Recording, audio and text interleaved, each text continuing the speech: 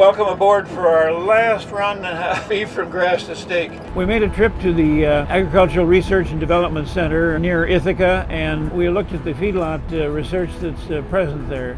The transistor will only unlock one door. They feed like 2,500 head of cattle here. It's extremely interesting. Anyone that's not visited a feedlot needs to do this. I have a little farm at Elm Creek, and I know nothing about cattle except that I like good steaks, and I loved it. You know, my conception was grass-fed beef, well, you turn them out in the pasture and you let them munch. We were learning about the entire chain of events from grass to feed to slaughter to the plate. This has been an exceptional experience for me.